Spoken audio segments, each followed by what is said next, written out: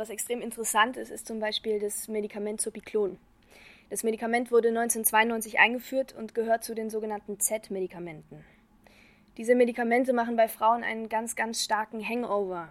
Das ist 2011 einem Kollegen in Amerika aufgefallen.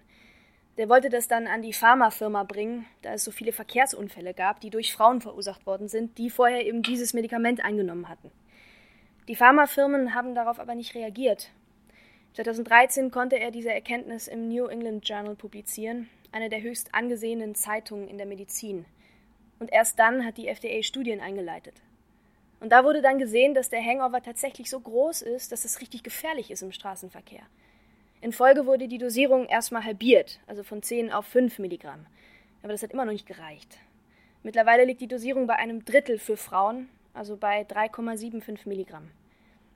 Ich finde, das ist echt ein gutes Beispiel, um zu zeigen, wie das einfach ignoriert wird. Ja? Wir dürfen nicht vergessen, wir sind in einem System mit viel Lobbyarbeit und gerade die Pharmafirmen sind extrem zäh.